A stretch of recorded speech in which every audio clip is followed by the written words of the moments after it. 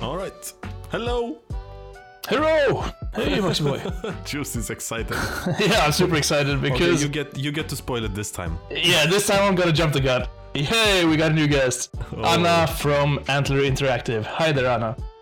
Hello. Happy to be here. Oof, we're even more happy to have you here. We met, me and you, on a game conference, and it's an embarrassing story from my side, but we can take that later on. But I want you to tell us who you are, what you do, and why you're so awesome. All right. Yes, so let's get to it. So my name is Anna Norvik, and I work as the CEO of the game studio Antler Interactive, based in Stockholm. And my games career started at Paradox Interactive in January 2014, where I worked as a CEO assistant with Fredrik Wester, who was the previous CEO of Paradox. And that's what I did my first year. I realized quickly that I want to work closer to where the games are actually made, because I was very curious about how things are looking behind the scenes. So after 1 year, I decided to go to the studio side of things and worked on Stellaris, the space grand strategy from Paradox. And then I worked on Crusader Kings 2 as a producer / team lead for quite some time.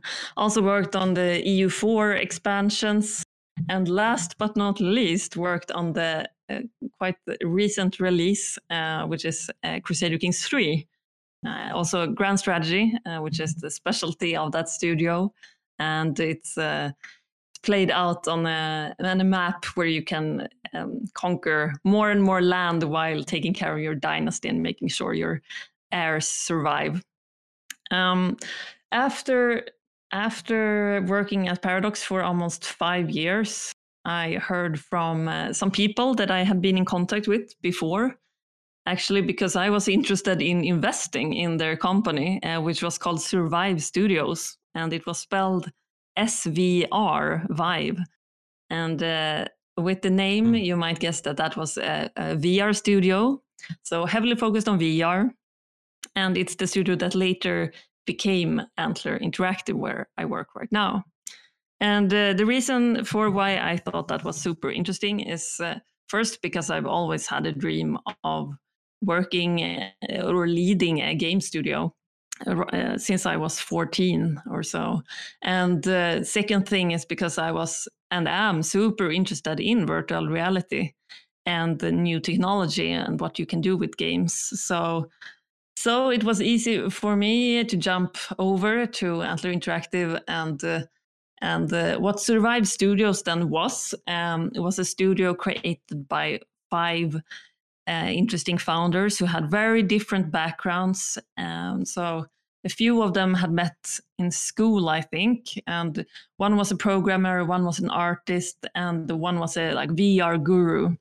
So they, together with a finance guy and a PR guy, decided to create this because VR was the thing that united them, and they thought it was the future. So they created this studio, and things went quickly. So we early got an investment of quite a lot of millions, and increased the team and created 2 VR games. So the first one called Survive the Deus Helix, which is a puzzle adventure game with story in VR. And a second game that's called Kartong, Death by Cardboard, more of a stealth FPS kind of game. And after that, we realized that our VR games were on the top selling lists on Steam, and they still didn't sell as much as we hoped. And especially the VR headsets in the world hadn't sold as much as we had hoped, and the whole industry hoped there. So this was from 2016 when it was created to 2018. And so we decided that we were going into mobile instead, and mobile AR, because AR wasn't that far from working with VR. It was still a lot of immersion aspects to think about there. So we switched over and made work for hire project for Stena Line, the Swedish cruising company, as our first AR production, and then created our own AR IP, which is called Crystal Kart AR. It's like a Mario Kart in AR, where you place a racing track in front of you and you move your camera to steer the cars, and you can play multiplayer up to 4 players against each other, and the track is right in front of you, so you can go super close or stand far away and move your car to get first to the finish line. And then we made a game called Crystopia, A Puzzle Journey, which we started with AR, having some AR integration on, which I could talk more about later if we're interested. Definitely. Yeah, so the short story there is we started with having one part of this game that was AR for that game and focus on the puzzle adventure aspects of that game. And that game got a lot of great reviews in the mobile stores. And we decided to continue on a sequel, an independent sequel called Crystopia Nova's Journey, which we released now in 2020 on the 21st of July.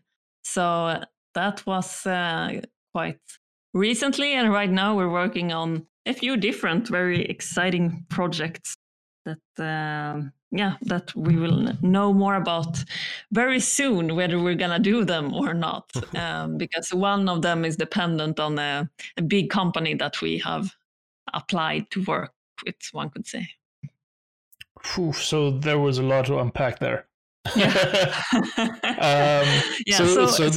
Just to summarize, so our studio, we're working with high quality games with new technology. So it's meant both VR, AR, and since December last year, we're also working with blockchain games. So that is actually our main focus right now, which I also have a lot to say about.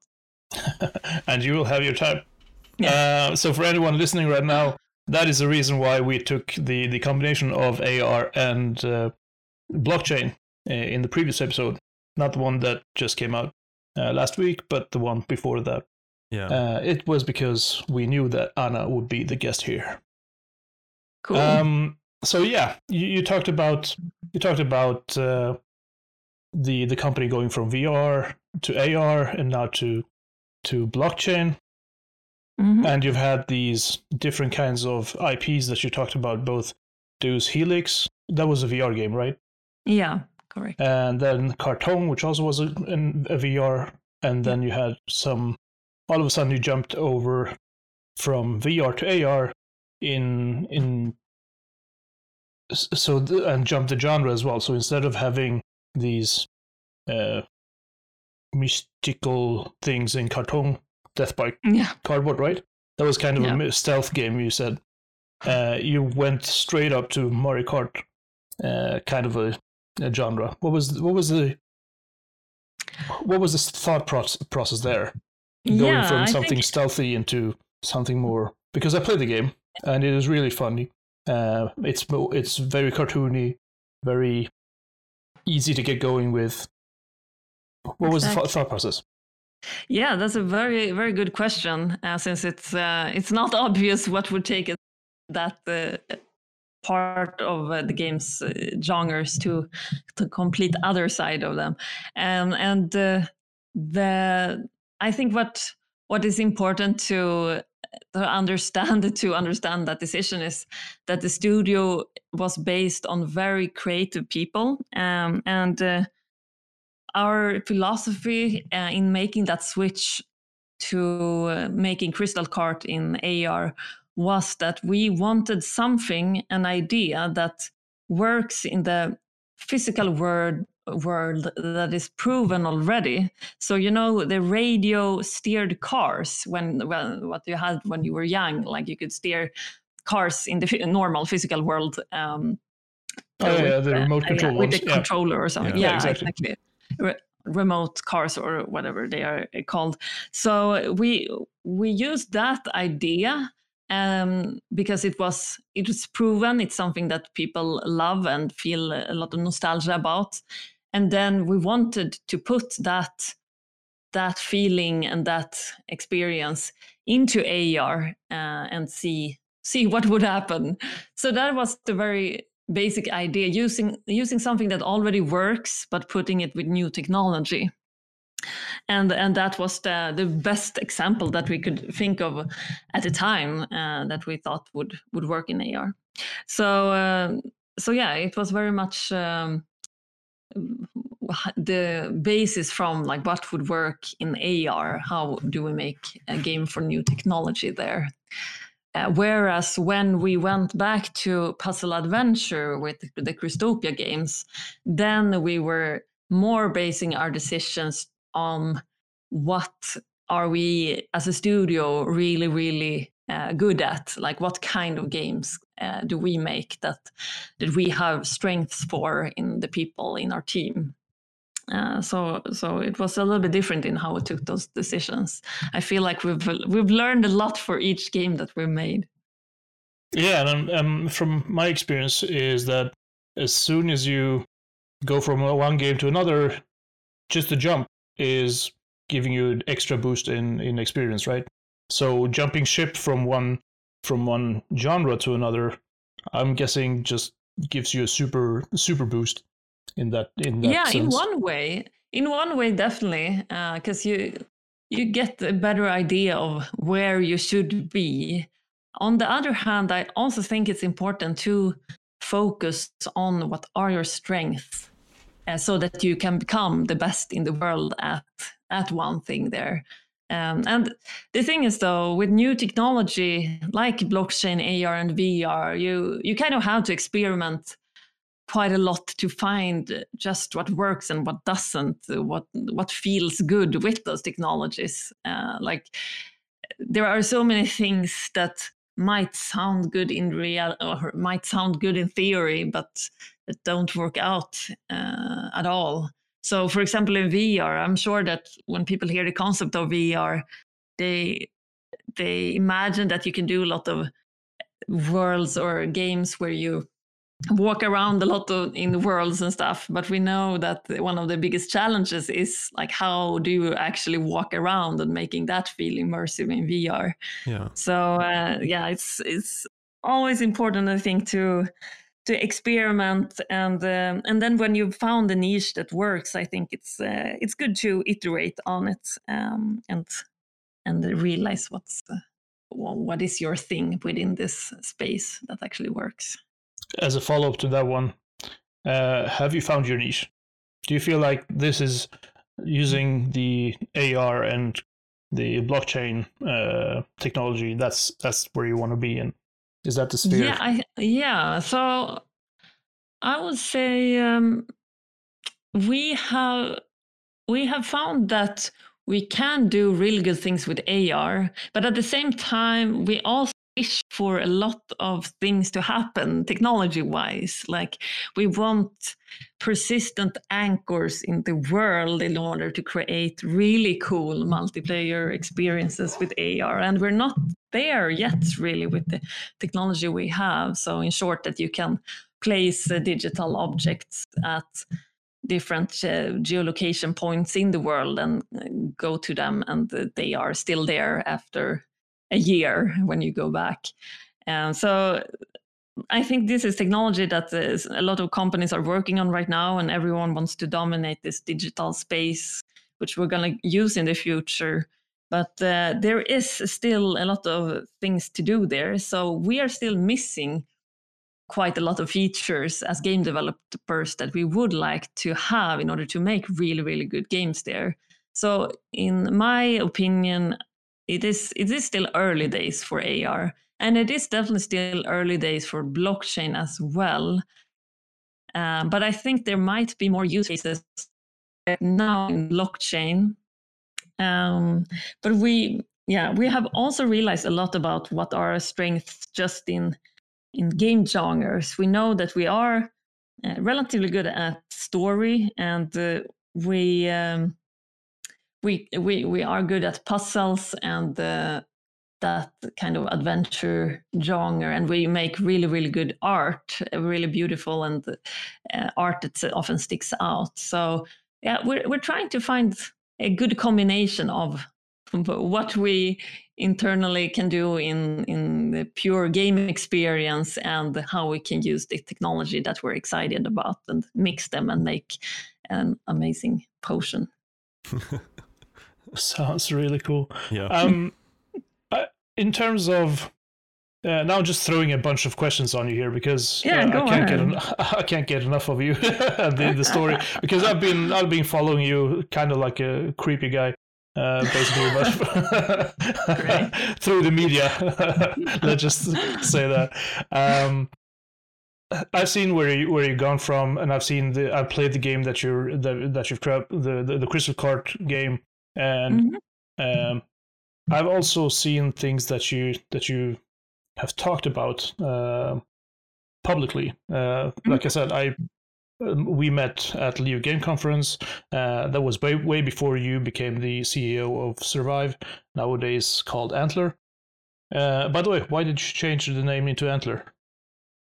Yeah, because Survive was so heavily connected with virtual reality, and we wanted to be a bit more technically agnostic, so that makes sense. We can move in other genres. Plus, apparently, there is another VR studio in the US called Survio Studios, and don't want to get mixed up with them. And they had a trademark on that name as well. So many good reasons, I would say. Yeah. Plus, it was very hard to pronounce Survive since it's SVR.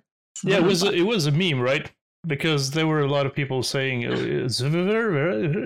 it became a thing. I don't think it was intended like that from the start, but it was definitely successful in that sense that it became something.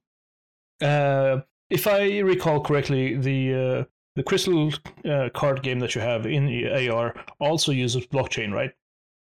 It does, yeah. I'm happy you asked about it. It was our first attempt of making something with blockchain, which seemed like an exciting area for us, even though this was before we got acquired by a blockchain company called ChromaWay.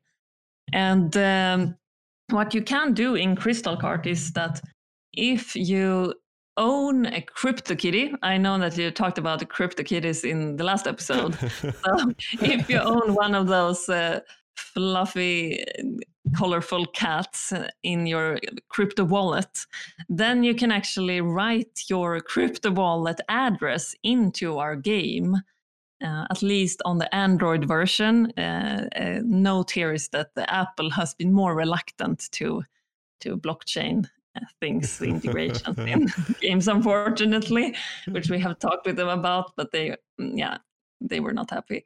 In any case, so if you have it on Android, you can write in crypto wallet address and unlock then a free so-called kitty cart in the game, which uses your own CryptoKitties color and pattern on a cart that looks like it's a kitty. So it looks like it's your CryptoKitty on wheels. So then you can play with it in the normal game. So that's something we had as a kind of a marketing thing to reach out to the blockchain community and see what would happen, which was really fun to make. And then the second integration was that you could also buy a set of cars through a marketplace which is called OpenSea.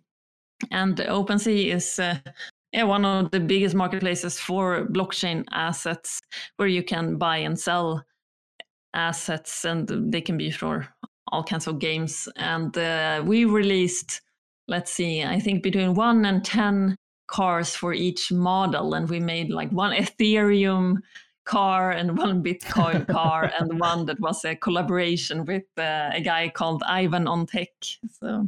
So we released some special car editions as well that you could get to your crypto wallet and unlock. Sounds amazing. Yeah. Do you have any questions, Maxwell? Do you have any comments, by the way? Yeah, I wanted to ask, because we've asked before as well. When did you know that you wanted to work with games? When did you get into that? Was it early days, or was it later in life?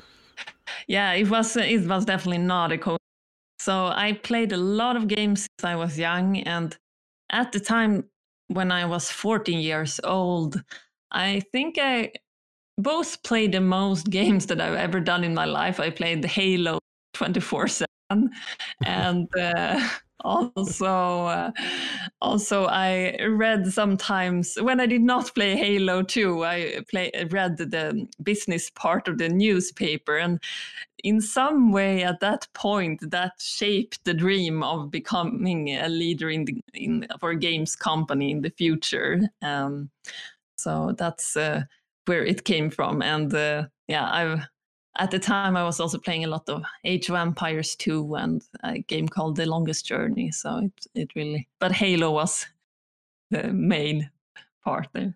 Yeah, Halo was a popular game. Actually, it was very, very, very popular during its day. I think it still is very popular. They're coming with a new Halo now, right? Yeah. I'm very excited. Yeah, it sounds like you definitely should play it. yeah, I play every Halo game. I don't stuck as I did before and playing lots of multiplayer, but I at least have to go through the campaign on them. Yeah. Maybe you can make me inspired. I've had a hard time with Halo games previously. Really? And my experience with Halo is Halo 1 on Xbox, which was basically, it felt like a super space jumpy kind of a game. In contrast to, what was it? Perfect Dark, I think it was, that I played for 64. Perfect Dark was also fantastic, yeah. But I never had a Nintendo 64. So. Oh man, you should definitely get one. Yeah, it was actually my dream when I was like 10, and I think I cried for not getting one. So it would really, it felt good when I last Christmas actually got the Nintendo Switch finally from my boyfriend. Oh yeah, that one's a nice one. I can attest to that. I love my Switch actually. It's really awesome. I like that Nintendo kind of went another way than the rest of the Sony and Microsoft. They're not really trying to compete with them, but they're just creating their own stuff, which I really like actually. The portable thing is awesome. Also, the fact that you can actually run Android on it and then run cloud gaming on it is even more awesome. That's like really, really cool, actually. By the way, in terms of cloud gaming, that's also a new technology. Is that something that you're looking into as a CEO of Antler? Well, cloud gaming from the perspective of AR, to store AR elements on the cloud, but not the streaming kind of not the streaming games part yet. Yeah. And you're talking about that the technology isn't really there yet in terms of geolocations and anchors that you're missing. What would be needed for you to actually have those in place? Is it like 10 years away from now, or is it something that you can... No, I think it's honestly 1 to 2 years before we have something really good to work with. Because I think the giant companies like Apple and Google are likely to put in a lot of effort and money and focus on getting this to a completely new level and really making new technology be one of the front things with their upcoming systems. So I believe that they will create something great there, and it's not that far away. They seem really interested in AR, both of those companies. So must be. I think in terms of revenue and things that you can get from AR, in a couple of years from now, there'll be a lot of industries just booming with AR. Technology just thrown at it. Yeah, exactly. There are so many applications also outside of games. So in a lot of ways, it's almost inevitable that it becomes a big thing. But it's interesting to see how it's going to be in games. I like that you mentioned Mario Kart Live in your last episode. Yeah, that would be one of your competitors right now, right? Exactly. And I'm happy we were first, though. Yeah, that's true. So in other words, they're taking your concept right now. Exactly. You should sue them. Damn Nintendo and their Mario Kart. Where did this Mario Kart came from? Exactly. No, but I think that, you know, it's that's what's required and always has been, kind of in the case of AR. I think we talked about this last episode as well, but the big companies actually have to implement support for it in form of, you know, sensors and different things like they have until today. I mean, they have done a lot of things, but I think that to propel it to the next level, they just have to be there. Support needs to be there, and they just need to keep developing it. I don't know how much you can do by yourself.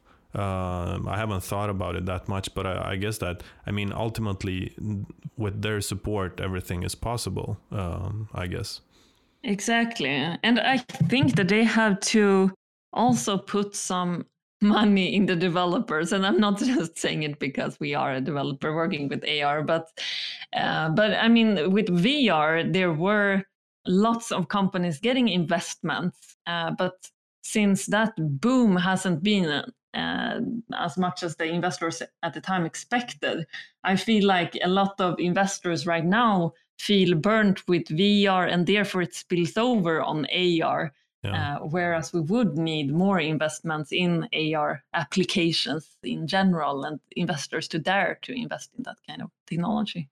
Yeah, that's true. I mean, the problem with VR, I think, was that when it first came out, it was just too expensive. It was too expensive for people, normal people, to get into it. So it didn't really cause that boom. I know that when I think HTC Vive was the first one to come out, and that was like $1,000 or something. And then on top of that, I mean, you actually needed a computer that could run those things, because it was very, very processing heavy. So it's not only $1,000. It's $1,000 if you already have a good PC. Then the Oculus came, and it was like $700, $800. So I think that, you know, it was just too high of a threshold for normal people to get into, to be honest. Absolutely. Yeah, and we're in a much better position with VR there right now, with the Quest at least being standalone. Yeah. It's a huge step, I think, and can probably be a lot of things done still with how easy it is to, like, how heavy it is, and how complicated it must be. I mean, ideally it should just be like putting it on, and it not being too bothersome, and maybe you can see people around you in some way, even though it's possible to also close off and be completely immersed. So yeah. And one thing I've also been thinking about is that I think it's gonna change if more other things in your home become packaged with VR equipment. So in that sense, I think PlayStation has done a good thing with the PSVR, that it's like part of certain packages for my PlayStation. But I think the other VR competitors also should find some way of either doing deals with companies that ship computers or create computers or TVs or some part of the rest of the home, so it becomes more of a nice extra thing that more and more people get in their homes. Yeah, makes sense. Yeah, it's definitely going forward. I've heard good things about the Quest 2 as well, and you know, it's one of the biggest, I think, was also that on these more modern headsets that I've seen, you don't require I don't know what they're called, these tracking satellites that you have. It's an inverse tracking. So it goes from the headset. Yeah, this headset has cameras on it, basically, that track your movement. Yeah, and that's one also a big kind of leap forward, just because you can play anywhere. It's not like, oh, I need to have my VR area, and you know, most people maybe don't have that, and they have to clear out stuff. And if anything becomes a project for you to use it, then you're probably not gonna use it. I mean, that's my experience anyway. Absolutely, yeah. I mean, I think definitely in a lot of countries and cities there is not that many people having that space. Like in the US, where people have houses, yeah, I feel that it's a little bit designed from the start, but maybe they realize that most people don't have houses. I have more technical questions here coming on. First of all, did you know that the Switch has VR in it? No, I did not know. The VR, the Nintendo Switch there's been some leaks way back in the day where they found that there was some code hinting of VR support. And nowadays there's this Nintendo, what's it called, Labo? Yes. And you can actually have the Nintendo Switch in one of those Labo things to get a feel of VR. But they will be adding even more VR support for it. Is that something that you would look into? That's one of my questions that I have. And the other ones is, what is the biggest change for you going from VR to AR? Which one is harder? Which one's easier? What is the hard thing with doing something in VR in contrast to doing it in AR? Yeah. So for the first question about the Nintendo Switch and VR and the Labo kit, we haven't looked into that much, and I personally haven't looked into what could be done there much, because we're quite focused on what we're doing right now. But it would be interesting. I get curious right now to actually read more about it, so it might be a good idea. Getting some inspiration here. And regarding the biggest change working with VR to AR, well, one of the things is definitely just the mobile aspect of things, that since we went from VR to mobile AR, it's that we have to make sure, well, we have to think of performance much more on mobile. So that's a big focus while we're developing. Because you don't have as much performance on phones as when you play through your computer or so. And the second thing is, it is a little bit similar. Well, it is quite similar in the way that you can still like see wherever you want around the digital items. But in AR, it's also integrated with the rest of your environment, with what you see through the camera most of the time, which I don't think it has worked that well so far. And you have to find a good place to place out your digital assets if you want them to stay in a place, which most of the time I would say we want to do that. So that can be quite tricky. And as you mentioned in the last episode, when you have a white wall or a transparent surface, that becomes almost impossible, which is very tricky in AR. And plus then that when you mix things that you see through your camera with the digital elements, it's still very different to make it seem seamless into your normal reality, that it should be there and that it looks natural. I think a lot of things can still be done with that technology. So one of the things that I really like where we're going with AR is actually one thing that was used in Niantic's, I would say Niantic's second big hit, which was the thing that came after Pokemon Go, which was called Hogwarts Wizards Unite. And in that game, there are certain, I can't remember what you call, like key something chambers or something, some places where it is AR, and you have to use your camera to make a setting or AR area around you.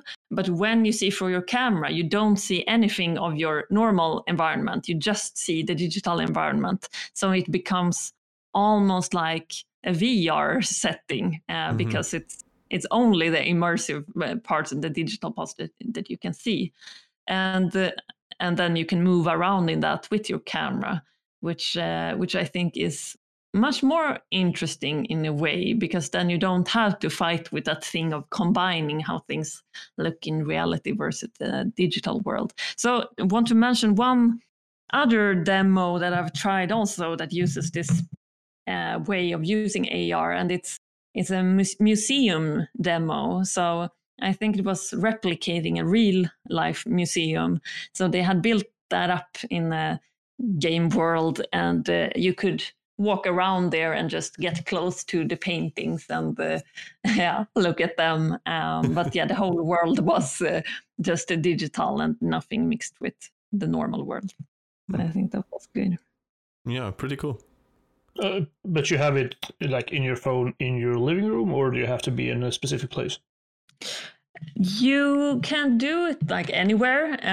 You just need a certain area, ideally. Like if you want to see the whole museum, I think you need, let's say, a room that is as big as a museum. not as a museum, but a bigger living room, something like that. Yeah.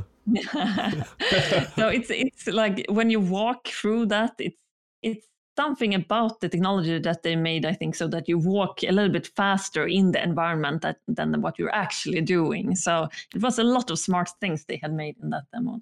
Yeah, if it's a one-to-one relationship there, then I guess you really need the museum space, and then it kind of defeats the purpose, I guess. But I mean, I think as well, it's interesting what you're saying, because I was thinking a little bit about that as well, because it's integrating with realities, and also that the devices have different support for stuff. Like, I know we talked about this, and it was like we didn't know even, but the iPad Pro, was it the iPad Pro that had LiDAR support? So then with that one you can do some things in AR, like you can obscure things but then I don't think the iPhone has LiDAR, for example, so then you can't do that. So it's different feature sets make it very hard as well, I guess. Yeah, absolutely. And that goes into part of the reason why we had to drop the AR feature in our first Crystopia game, because just adding one of the rooms in this puzzle adventure game that was in AR made the performance break on like a lot of devices, so that the rest of the game wouldn't work either, even though we wanted it to be an optional feature in the game. And so it's very hard with all the different mobile devices that are out there that have to support or not support. And if you drop support for your whole game on a lot of devices, then you lose so many people that could potentially play your game. So it's a tough balance. Yeah, and the gaming industry is really it's a tug of war for the players, right? Because everyone wants a piece of the cake of the gaming industry, and all of a sudden you have these huge companies just taking over, like Tencent. I didn't know what Tencent was just a couple of years ago, and then all of a sudden they just bought these major studios and Epic and etc. I do have one question. You mentioned previously that you made use of the CryptoKitty data. How did you know which data was on the blockchain for you to make use of? Because the player, from what I understood you previously, was that the player had to input their address or to the data. But how did you, once you get access to the data, how do you know what kind of data is on there, and how did you apply it to your game? So we were actually in contact with the company behind the CryptoKitties. Which is called Dapper Labs. Yeah, so they...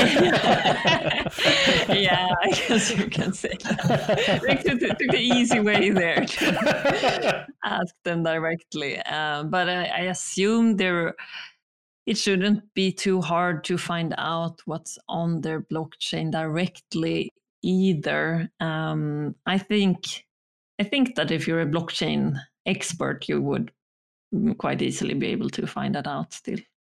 Okay, because from what I understand, you can basically add whatever kind of data to the blockchain that you would like, right? Yeah. It could be textual data, it could be geographic data, it could be geometric data, as in what kind of level design you have, etc. Yeah. But do you know anything of the limitations?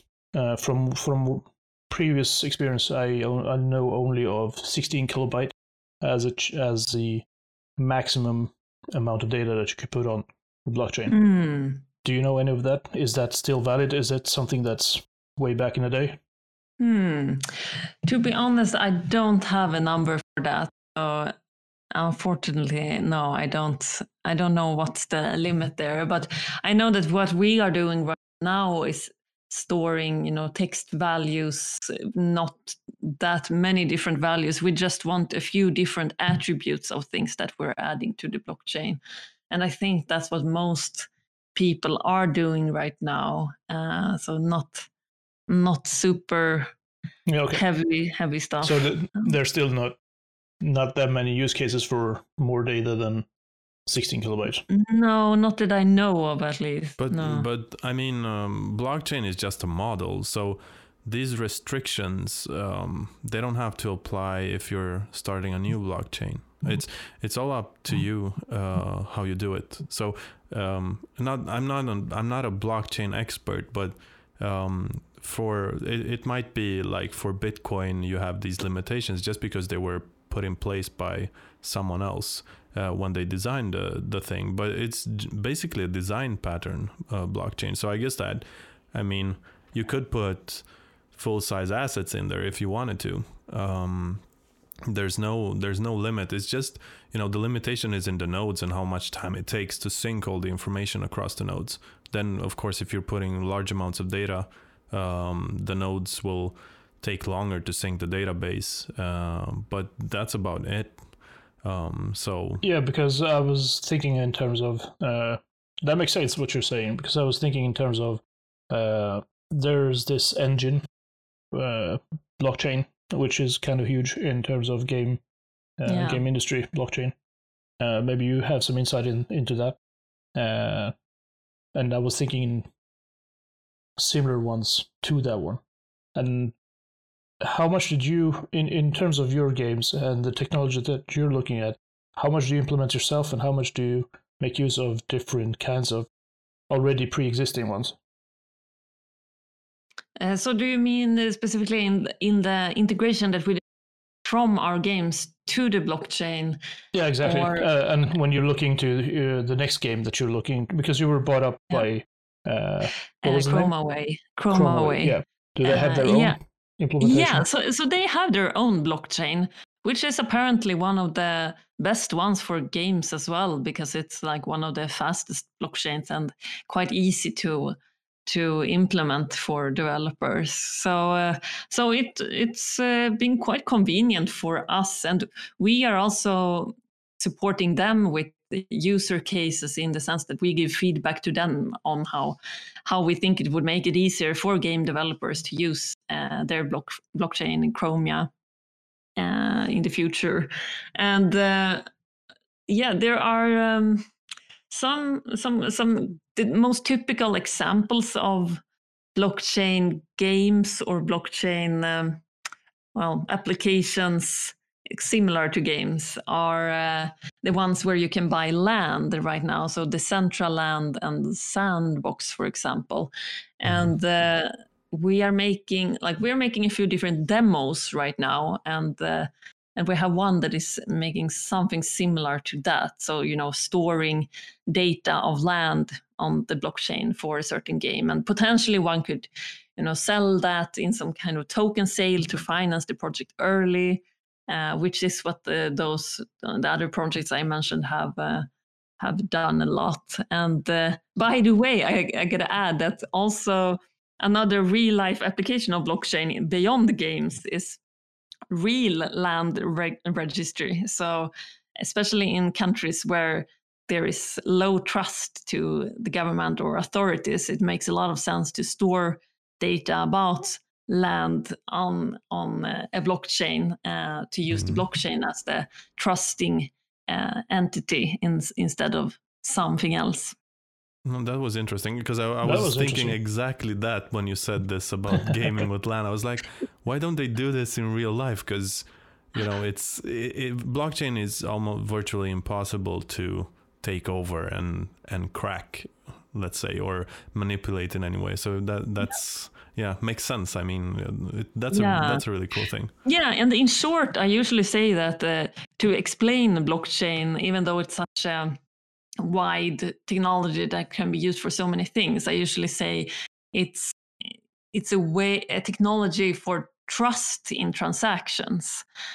So you want to make sure that something can be trusted, and then you put it on the blockchain because it's decentralized. Exactly. Yeah. Sorry, I just laughed because trusting the word trust wouldn't be the first one that comes into mind when I'm thinking of CryptoKitties, for instance. Secure kitties on the blockchain. Sorry, that was just a bad joke. I'm a dad, so I'm allowed to. True.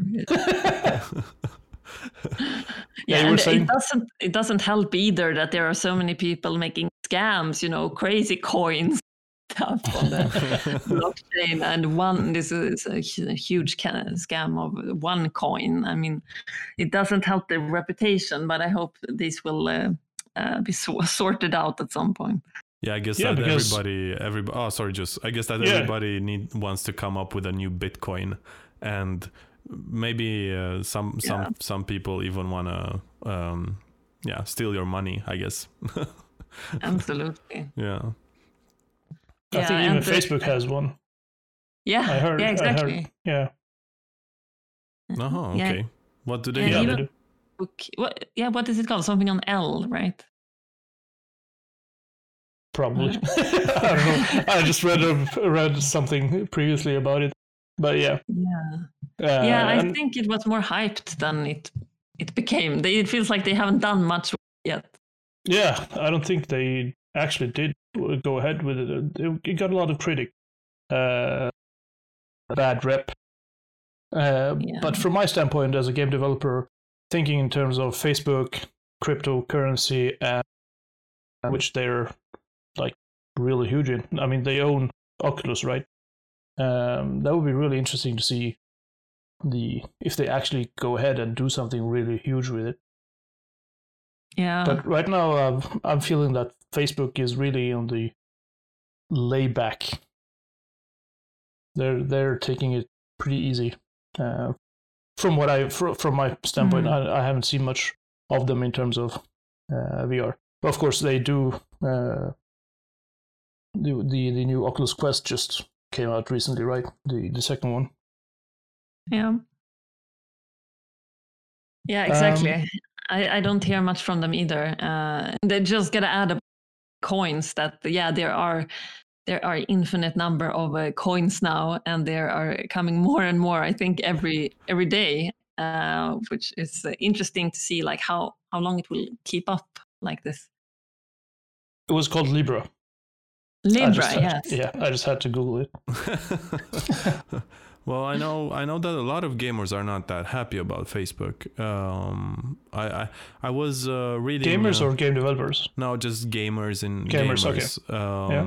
They weren't really happy. I haven't used my Oculus, but apparently you're in a long time because I have a Rift. But apparently you have to have a Facebook account, and then people kind of get locked out for weird reasons. I don't really remember. I was following this Twitter conversation because I'm always following the this Apple versus Epic battle, and there was some comment from Facebook regarding Apple that they were because Facebook came out with their own cloud service now, so there was like this, well, you can't play it on an Apple device because Apple doesn't allow you to stream other publishers'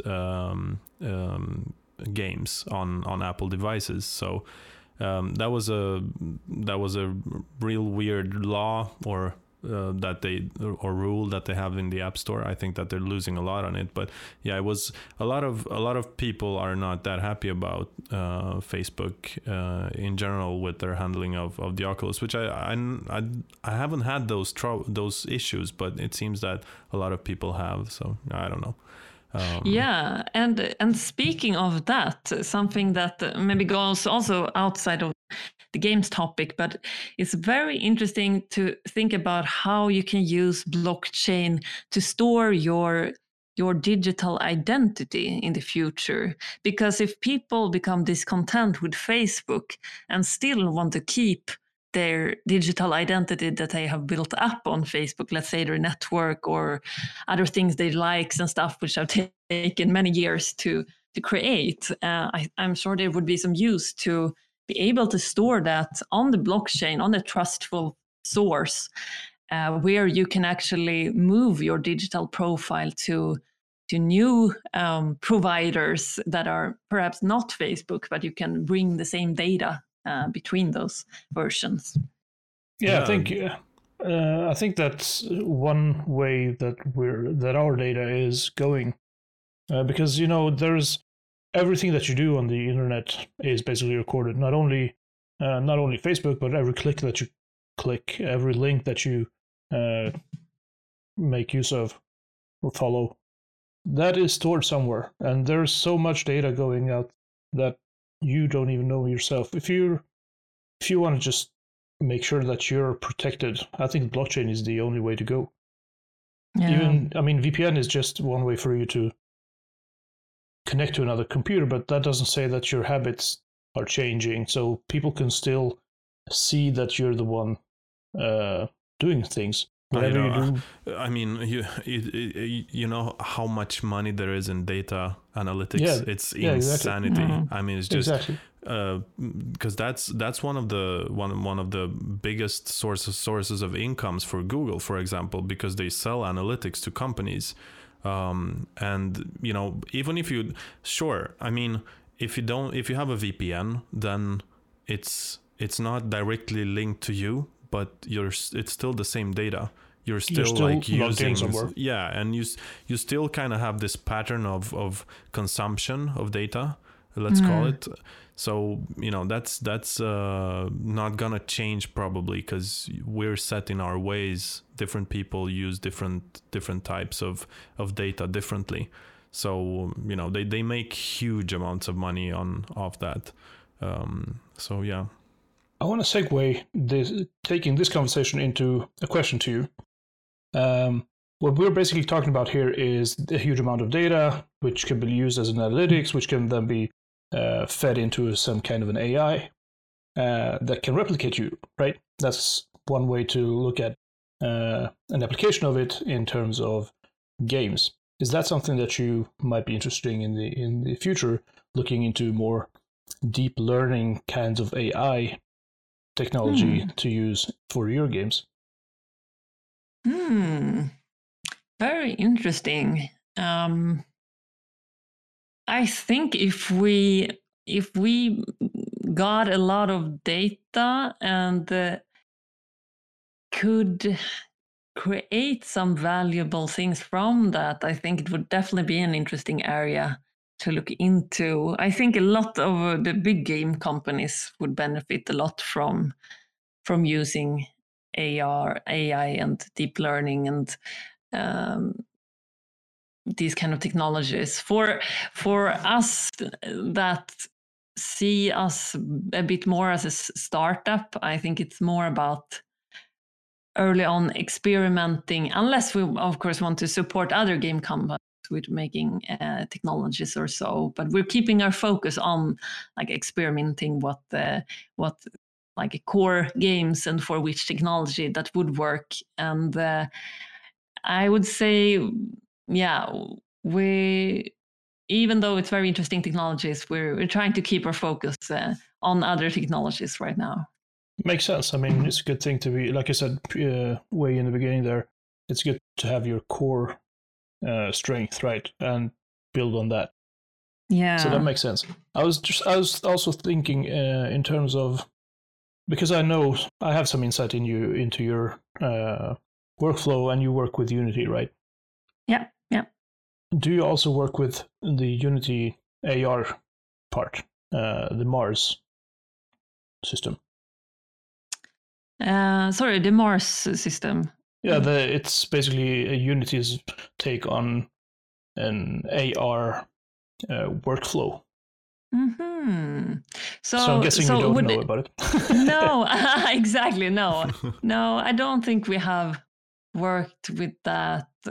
So would that then replace ARKit, ARCore, and AR Foundation? It builds on them. What it does is that it creates a virtual workflow for you. So you can say that, okay, I have, say, my character, which is half meter wide, 2 meters tall, needs to be stationed on a surface that is, say, 80 centimeters times 2 meters, say a table. And I expect this kind of content to be shown maybe 40 centimeters above ground.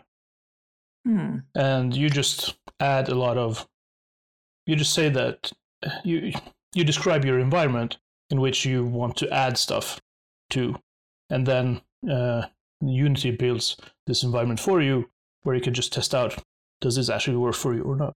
You don't have to build your game or your experience every time and try. Actually, you need to do that as well, because it's always good to aspects of the game. But also, in order to speed up the workflow, the Mars environment is kind of a context-aware, responsive kind of a physical space, but virtual. Cool. Yeah, I should talk with the developers to see if they know about it. But yeah, really cool. We're definitely not working with it right now. Yeah, okay. Because it would have been really cool to just get your take on that. Now I have to jump in. I have to ask the question that I think we should ask. If you were doing it all over again, what would you change, or would you do everything in the same way that you did? And also, do you have any tips to game developers or people that want to start a game studio in general? Oh, that kind of question is always very interesting to think about. And I think what we could have done is to think about our strengths even earlier than what we did. So, I mean, it's always hard to know things before you've experimented and tested your hypothesis and seen what works and what doesn't. But I think really a core thing in succeeding in business and games and anything in life is to identify your competitive advantage, meaning a lot of times what are your strengths comparable to other ones who are doing the same thing. And for example, in the case of Crystal Cart, I think that we should have thought about if we were the right ones to make a racing game to start with. Like if we had a competitive advantage in that space, we did have a competitive advantage in the new technology in VR and AR, because that transition was definitely smoother than we had expected, and it's quite similar thinking in a lot of ways. But yeah, I think we would have stayed course on genre and the things that we knew early and had learned from the first games, and seen like where our passion lies and what we want to do, because I think that's a lot of times what you also are good at, what you have passion about.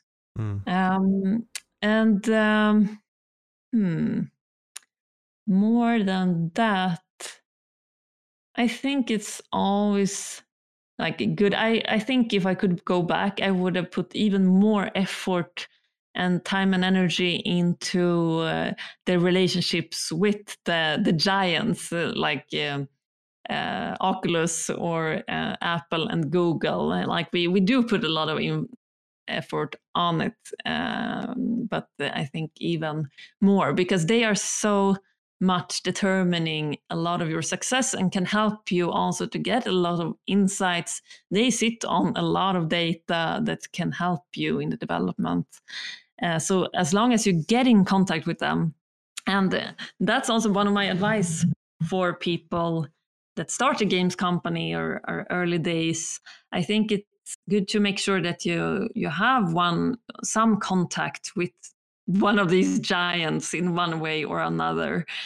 Like talk to other people in the games industry to try to get them make you in contact with one of the giants so that you have someone to start this relationship with or can lead you to the right person and things like this. We had a lot of contact with Google's AR, responsible for AR. And she gave us a lot of good advice and could hint about new features coming and steer us in what we should look at and things like that. So that was extremely valuable. And also we've had a lot of good contact with Oculus, who also gave us some real good input on like what VR players expect and what you need to, like what are minimum things, the things where you can really excel in VR and things like that. So yeah, building those relationships, I think, is something that is easily forgotten when you're sitting, let's say, alone or with a friend and just making the game and focusing on it. And of course, if you get a publisher, they can help out with this kind of stuff. But if you don't, then I think it's really good to have some connections there that can support you. Yeah, that was a very good answer. I like that one. Because it is true. I mean, it's very easy to become introvert and focus on your game. So and as you said, like relationships with Google, that's very valuable because those are real time savers. If you know that they're gonna bring out some feature that you really want pretty soon, you know that you don't have to kind of go around and try to make your own technology for that or implement something on your own because support is coming. So those are real time savers. So that was a very good answer.